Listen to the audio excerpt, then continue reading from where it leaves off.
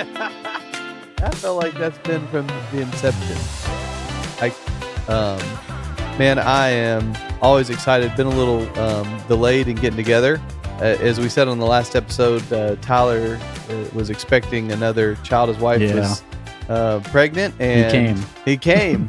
And so we've been on a little bit of delay as Tyler was spending time doing the most important job, being husband and dad. So Tyler, congrats. I'm excited that we're on this side of it where it's already a healthy baby boy. He's great. If I sound a little crazy, it's the lack of sleep.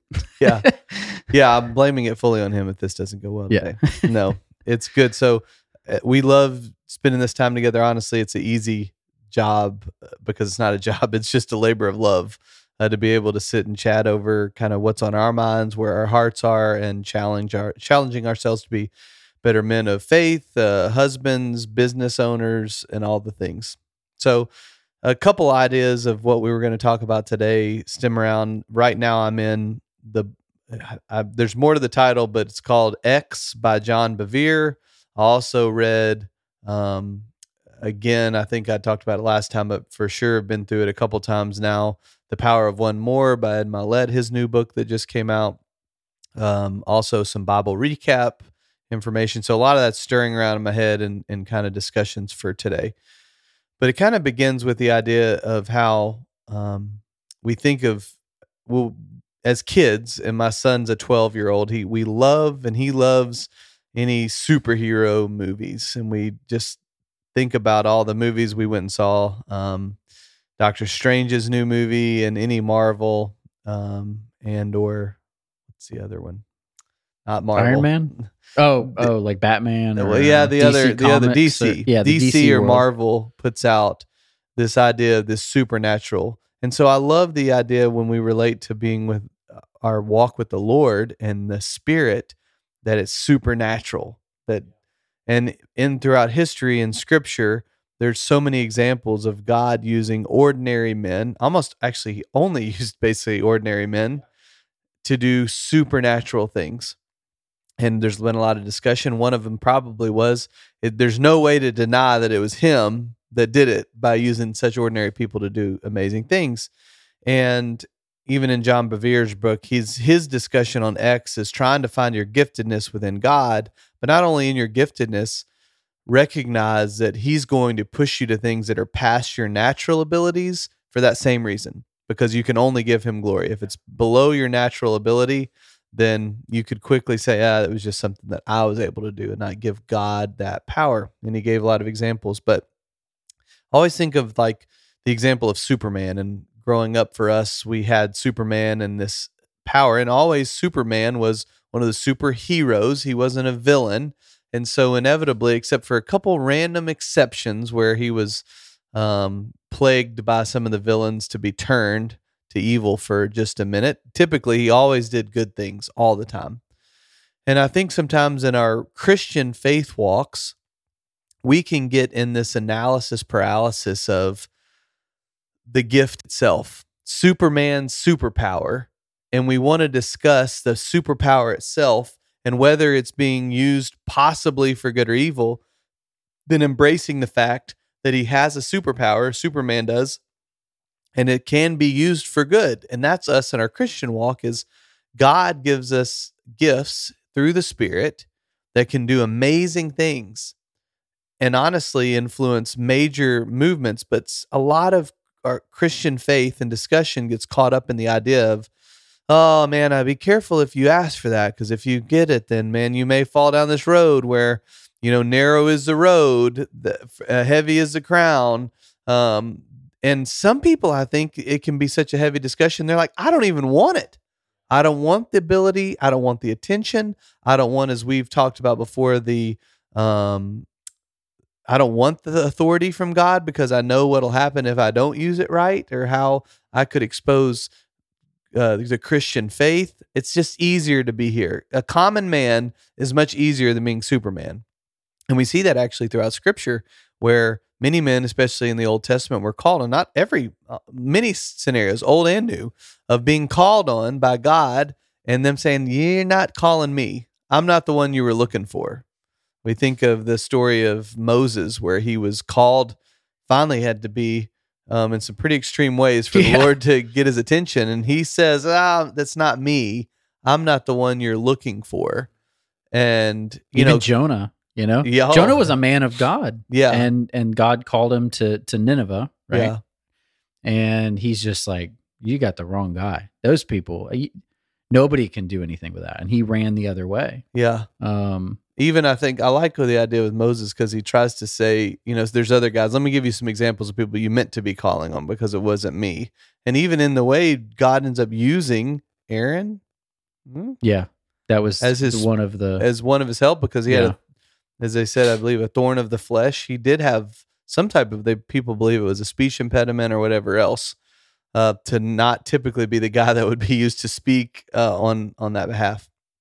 So anyways, long discussion around pointing out these great powers that God was given. Yet in Christian faith, we spend so much time, a lot of people can, in just questioning the gift. And I like to sit for a second and say, there's power. God gives us power. Now, whether we use it for his good or not, that can be a discussion point that we may go into.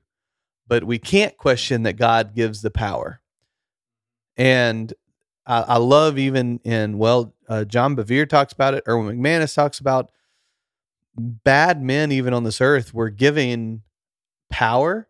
I'm not saying it in a baptismal way, a gift of the Spirit, but all good talent, things from God. The talent, yes, thank you. Persuasion abilities, like very likable. Hitler was a likable dude. God, and Hitler took he had a talents that God ability. gave him and misused them, in terrible ways.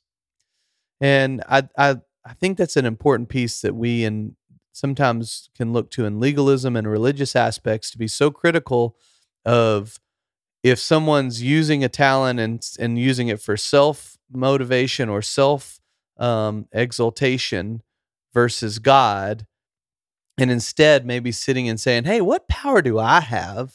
Not being so critical, as we've seen people misuse God's power, because it has been misused, but spending more time saying, hey, are we walking beside God? Lord, will you reveal to me what your gifts are to me?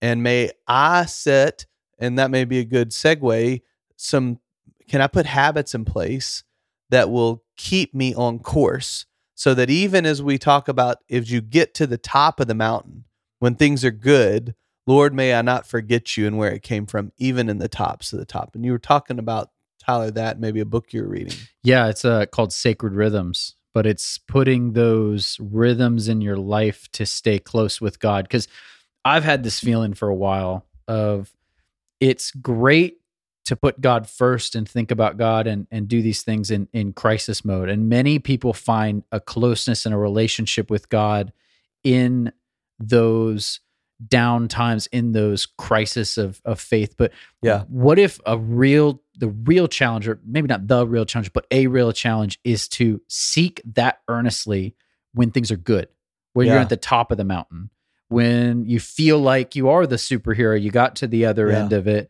and putting the rhythms in your life to stay focused on God. We were talking at lunch about awareness. Yeah. And finding those times. And I think we've talked about on the podcast a little bit, but a great thing, maybe one of the greatest things God gives us, is the ability to be aware, of things, of our emotional state, of our spiritual state, of our physical state. But when we're going, and we're doing, and sometimes it can happen at the top of the mountain, and we haven't put those systems in place to be in a rhythm, or what you call it, sacred rhythm. It's easy to lose the awareness of yourself and your emotional state and kind of what's going on. Yeah. But what do you think? I mean, no, I love that piece of where our habits are, and that's. I like to be on this podcast to where you can maybe take away one little tangible piece. And that is, as we talked on here before in Atomic Habits, I'm rereading that book again. And it's just around discussions of, within our spiritual walk, what are our sacred rhythms to where we practice each day. So prayer time, quiet time, meditation within the Lord, reading in scripture, and earnestly seeking to listen to God. Because as we've discussed before, it's been really hard for me coming from a much more conservative spiritual background, not talking a lot about the Holy Spirit, kind of being new to that relationship and that interaction I get jealous, honestly. I think it comes from a basis of jealousy when I hear people speak like they heard God's voice audibly, or they hear God speaking to them. They hear God communicating with them. And I want to be so critical of, is that real or not? But am I really seeking for God to speak to me? Or am I doing the daily habits of reading in his word, pouring into relationship with him, and earnestly seeking his voice instead of just worrying, well, they're not having it, but I'm not. Satan can use that as a distraction to doubt that ability and to keep you away from it. And that's another piece around we've talked on here multiple times about limiting beliefs. And that's a concern I have, is how can we be used for the most God can have us if we constantly feel we're not good enough and incapable of doing the things that God gave us to do? At some point, all those people that we talk about in Scripture got up and did the task. Yeah, it's good. It's helpful for us to see that they were nervous about it at first, but at some point they moved on past it. Yeah, I like what you said, the analysis paralysis. Like, yeah, what you say, I feel like comes from a good place when they're talking about, you got to be careful when you got that. Like, there's a reverence to some extent of like that power and that like level of influence. And we talk about mega pastors. We talk about all these people that we see that do great things, and some people go, I don't want that. It's they're coming from maybe a good place of being weary of that responsibility, but they're using it as an excuse to not go deeper, to not actually walk in the things that maybe God has asked them to walk in, because they're scared of where the fall. Yes. They're scared of that responsibility. There's a lot there. But if we just take some time to go, maybe God's prompting you to something. He's prompted me for certain things that I'm just like, no way. What are you talking about? Yeah. Like, come on, God. And then he confirmed it in so many other ways. But I know too that what he wants me to do and different things he's laid on my heart are a process. Yeah. And it's a long process. It doesn't mean I got to get up and jump up and go do it. It means I got to start seeking him out and letting him work into me to the point where I'm ready for that. And I look back and I'm like, I never could have done that on my own. But if I just completely go, that's ridiculous. That's too big of a thing. I don't want the temptation. What would it do to my faith? If we just take a second to go, what is God calling us to that maybe sounds scary, but maybe we need to think about leaning into and not just writing it off as insecurity or thing. Like I thought about this, and I don't know if this hits home or not, but you talk about, what is God? I can't hear God, so they can't hear God, but maybe there's an inner thought there that goes, I'm actually kind of scared to hear God because I don't know what he's going to say. Yeah. And that's or terrifying that to me. I'm so I'm just going to shut that control. off. That's not real. Or I'm not in control. Yeah. And I've thought about this, and I've been thinking about this over the last month, how many times I've about to pray something and I'm like, ooh, that's a scary thing to pray. Yeah. Even though it's a good thing to pray, there's nothing wrong with that prayer, but there's something there that goes, oh man, if I actually say that. I mean, they talked about that with that Oceans song. Yeah. Lead me out. Like, if you actually really think about what you're singing, it's a scary prayer to say. Like, lead me out into the depths of the oceans. Yeah. Like, that's terrifying. Yeah. It's sweet, it's beautiful, but it's also terrifying. Yeah. And John Bevere's book that we're reading, he talks about how when he was called to write, he heard the Lord's voice say, write, and he accused laughingly God must have gotten him mixed up with somebody else, that his SAT scores on reading and writing were terrible. He was an engineer and college-educated engineer. Math was his thing. And he doubted that voice and hearing that voice and what it gave him. And that's what I think we need to be yearning for God to tell us, to talk to us, and then be willing to step out in faith when he does. And even as another discussion item is just around a Bible recap that was going on around, you had Saul, David, a man after God's own heart, and then Solomon, the wisest man in the world. And I love the references of not scriptures, but other non-biblical reference to Solomon. There was one of the Egyptian queens that had heard of Solomon and sent people and went to meet him to try to learn about what he knew. It just is amazing to me to hear seeing history line up with the Bible. But Solomon, how did he get the wisdom? And it talked about in the Bible recap, he asked for the wisdom, and that's how he got it. Now, there's a couple things there. One makes me think about, be careful what you think about or wish for, because wisdom can come and learned in hard ways. Because wisdom's a lot of times comes through failure. That's sometimes those scary prayers that you think about. Now, like God prompted Solomon, what do you want? Or a circle thought, back to what we talked about earlier.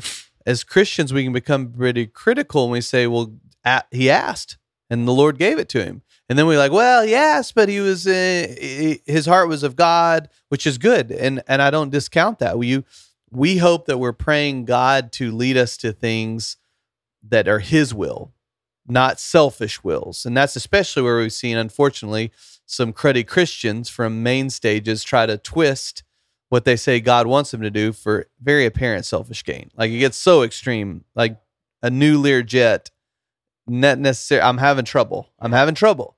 But then again, I'm not going to discount the fact that God allows you, just like a child would, to walk through things and honestly bestows favor upon you, even in troubled times, and after you fall, still uses you for good. And Solomon is a great example of that. He was a womanizer. He really twisted the rules on when it came to relating with women and a lot of other things. Yet through that, he was called the wisest man in the world and was used. So I have no doubt that even though he asked for it, he also misused it and also did great things for God. And it was weaving in and out. And that's what I think we become so hard and so critical of, especially in a cancel culture, where it's like, they've fallen, they messed up, especially if you don't agree with where my core beliefs are. Let me really highlight you to make sure you're muffled and never to be talked to again. But if we don't allow ourselves as human beings to recognize there was one perfect being on earth with Jesus, and we can't put all our faith in one man, we can look to man, but we shouldn't be surprised when they fall. And honestly, maybe we need to be forgiving of their fall and willing to give them the ability to get up, have wisdom from the mistakes, and be able to do great things again. Because even the smallest of sin is equal to the greatest of sin. It's not a worldly rule, and I hate that. No.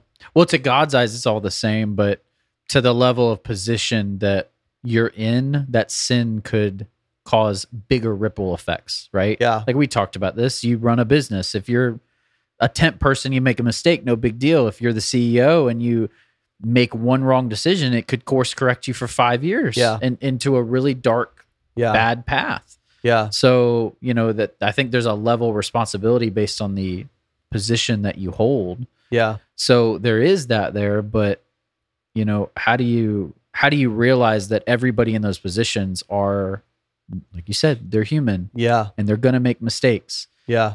And you would hope that we bring it around to like sacred rhythms, not only just a time with God, to be aware, to focus on him, to know where the source is, to know where the source of the talent, to realize that it's not under his own, but it's through God, but also to set up accountability and structures around that keep that thing in check. Because you look at like Saul, I mean, it says in the Bible that God laid his anointing on Saul and he started to do incredible things outside of his own ability, but Saul kind of forgot where that came from and became this arrogant, prideful, awful person. Yeah. And even God gave him a lot of grace up until to the end there. But and so another segue, kind of shifting gears a little bit, is just discussing it with all that weight, especially when we pray for God to allow us to do big things. And I've prayed that prayer a lot, and God has answered that prayer. Just going from, people don't know my personal story, but in 2010, I was in the insurance business. I had one employee. And today, thankfully, with another team of other management, because I can't do it all in my ability, I've I've corridored my piece, but now we have 70 people that are in our organization that work with us that birthed out of this one piece. And I always wanted it to be at the 70. I didn't want it to be at the 1. I asked for more, and God gave that to me. But as you get more, and it doesn't have to be 70 employees, it can be having one child, where anxiety comes in and where we feel the weight of anxiety, which no matter what you go through, you can develop anxiety for anything. COVID was a big anxiety. If that was a trigger for you, there's some people that are still in deep depths of fear and anxiety about that. And a book that I've been reading called The Telomere Effect, Telomere. Telomeres are the ends of our chromosomes. And there's a book written by a lady that had discovered telomeres and how they affect our lives, which means that at the end of our chromosomes, the telomere is there. And the longer they start out long, but over time, stress and anxiety and other pieces of life shorten your telomeres. And it's the idea to say, if someone went to their 20-year high school reunion and they noticed some people that were fresh and vibrant and healthy, and the other ones looked really aged and haggard, more than likely, if they studied it, the aged haggard have shorter telomeres than the other. And it's the whole piece that everyone will move into what they call a disease phase of life. It's just some people stay really, really healthy up until 80, 85, and then it just happens quickly or whatever, and they move on. They get close to 100 even. But at some point, disease, bodies break down, the natural happens. Some people, though, get into their 30s, 40s, and they move into this disease phase because of how their body is. That has a lot to do with anxiety. And I love when I read it, drawing it back to Scripture and talking about God's call that we rest in Him, that we turn our worries over to Him. Because as humans, we are the stewards of earth. And I was watching my dog, and he will freak out when a car pulls up in a back parking lot. He's 6 pounds, y'all. And he acts like he's the most ferocious beast. He's like, I was sitting there and looking down, and I hear, and I look up, and he's like, ears perked up. He's got huge ears. He's a Papillon, and he's looking out the window at these people getting out of a car like he's the hardest cat in town. And I'm like, come on, dude. First of all, what are you going to do? But then the people walk away, and like 2 seconds later, he's sound asleep. And that's the beauty of animals. They do not have an ability to carry anxiety for long periods of time. They shed it, move They're very on. in the moment. You think of a deer that's being chased by a predator or whatever else, they'll run for a few hundred yards. Then you can see them in a field with their tails fluttering at ease, calmly. Like, why was I running? Their fight or flight turns on and then off. Yes. But our anxiety as humans can be misused in bad ways, and we bear it. And so how do we as Christians lean more into shedding our anxiety, looking to the Father, and turning our cares to Him truly, and letting it be present in the moment, and not worry about what the future holds, because it's probably way worse than where it goes. And as I'm reading that X book versus some of these scripture discussions of David and Solomon, I think about how it's healthy for us. It's scientifically healthy for us to turn our worries to the Lord, and that's exactly what He wants us to do. And so prayer, and they talk about meditation being one of the key guiding factors to help repair. Luckily, if you shorten your telomeres, it's not gone forever. You can change and move into that. And meditation's one where we know as Christians, prayer and meditation, meditating in the Lord, helps you find peace in anxious moments. I heard it said like this, like what fear and anxiousness is the other side of the coin to like guilt, right? Yeah. So if you draw a line down the middle, there's the present, and you can live in the present. You can live in the past, which is like guilt, guilt, and or you can live in the future, which is anxiety and fear. And the more we can bring ourselves back to center and stop worrying about the what if situations of the future, like you talked about your wire transfer deal, a few weeks back that turned out to be fine. Yeah. But it's so easy for us to get caught up in that. So, take a little bit of time. If you want to take a thing to pull out from this and sit down and be aware, like, do I focus more on the past and the guilt and what I could have done? Or do I live more in the future, and deal with that fear or that anxiety? And then, okay, what do I do about that? How do I Yeah. wrestle with that and start to unpack that in your own Yeah. life? Yeah. Because if you start to be aware of which side of the coin you Yep. lean towards, you can start to be more aware and Yeah. make those changes to Yeah. better yourself that Yeah. way. And again, that example is around long-term anxiety. It talks about in there saying short-term anxiety moments actually don't damage you. Your body recovers. As long as you can get out of it and move the anxiety, the body naturally recoups. That's not shortening your telomeres. And so it gives examples in another reference to like Mel Robbins' book, The 5-Second Rule, and what she says. And even in this book, it kind of tries to reframe is when you're looking at anxiety in a short-term moment, let's say most 99% of people, there's a short few that if all of a sudden we're at church, there's 1,000 people, your name's called, or right before service, they say, hey, do you mind coming up and speaking for 3 minutes on this topic?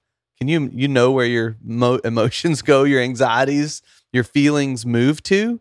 And Mel talks about, and in a couple other books, it says, what if you could tell yourself to say, trick yourself, make it a new habit to say, I'm excited. Instead of I'm nervous and fearful, you tell yourself when you feel those fluttery feelings, you say, that's excitement. I'm excited about what's to come. And ultimately, I love the idea of that because if we're truly going to step out in what God calls us to be, there's naturally going to be moments of those nerves. God tells us to speak to somebody, to say a prayer, to go out of your way, out of your comfort zone. Stepping out of your comfort zone generates your body to trigger the butterflies and all that stuff. And if you can't handle that, you'll never build a rhythm or a habit to say yes more to God's voice. So as a takeaway, why don't you feel those butterflies next time and say, I'm excited. I'm excited about what I'm about to do, what I'm about to accomplish. There's a lot of great athletes that actually do that when they step onto the floor and pro basketball and things like that. They change it. They reframe their mind from fear and nervousness to excitement. And statistically, they perform better when they tell themselves that's the excitement that I'm feeling rather than fear. And then, oh gosh, I'm going to mess up. I think that brings it back to, though, excitement is kind of like an in the moment feeling. Yeah. Rather than a fear of what could happen in the next moment. Yeah. You're marinating you're in like that. pulling it back of like, I'm excited right now that I'm scared. Like, what if I screw this up? Yeah. It's pulling that back into everything into like that moment. Yeah. Yeah. So that's what we got today. Great conversation as usual, Tyler. Thank you for being on here and chatting through all this with us. Hope that was helpful for you.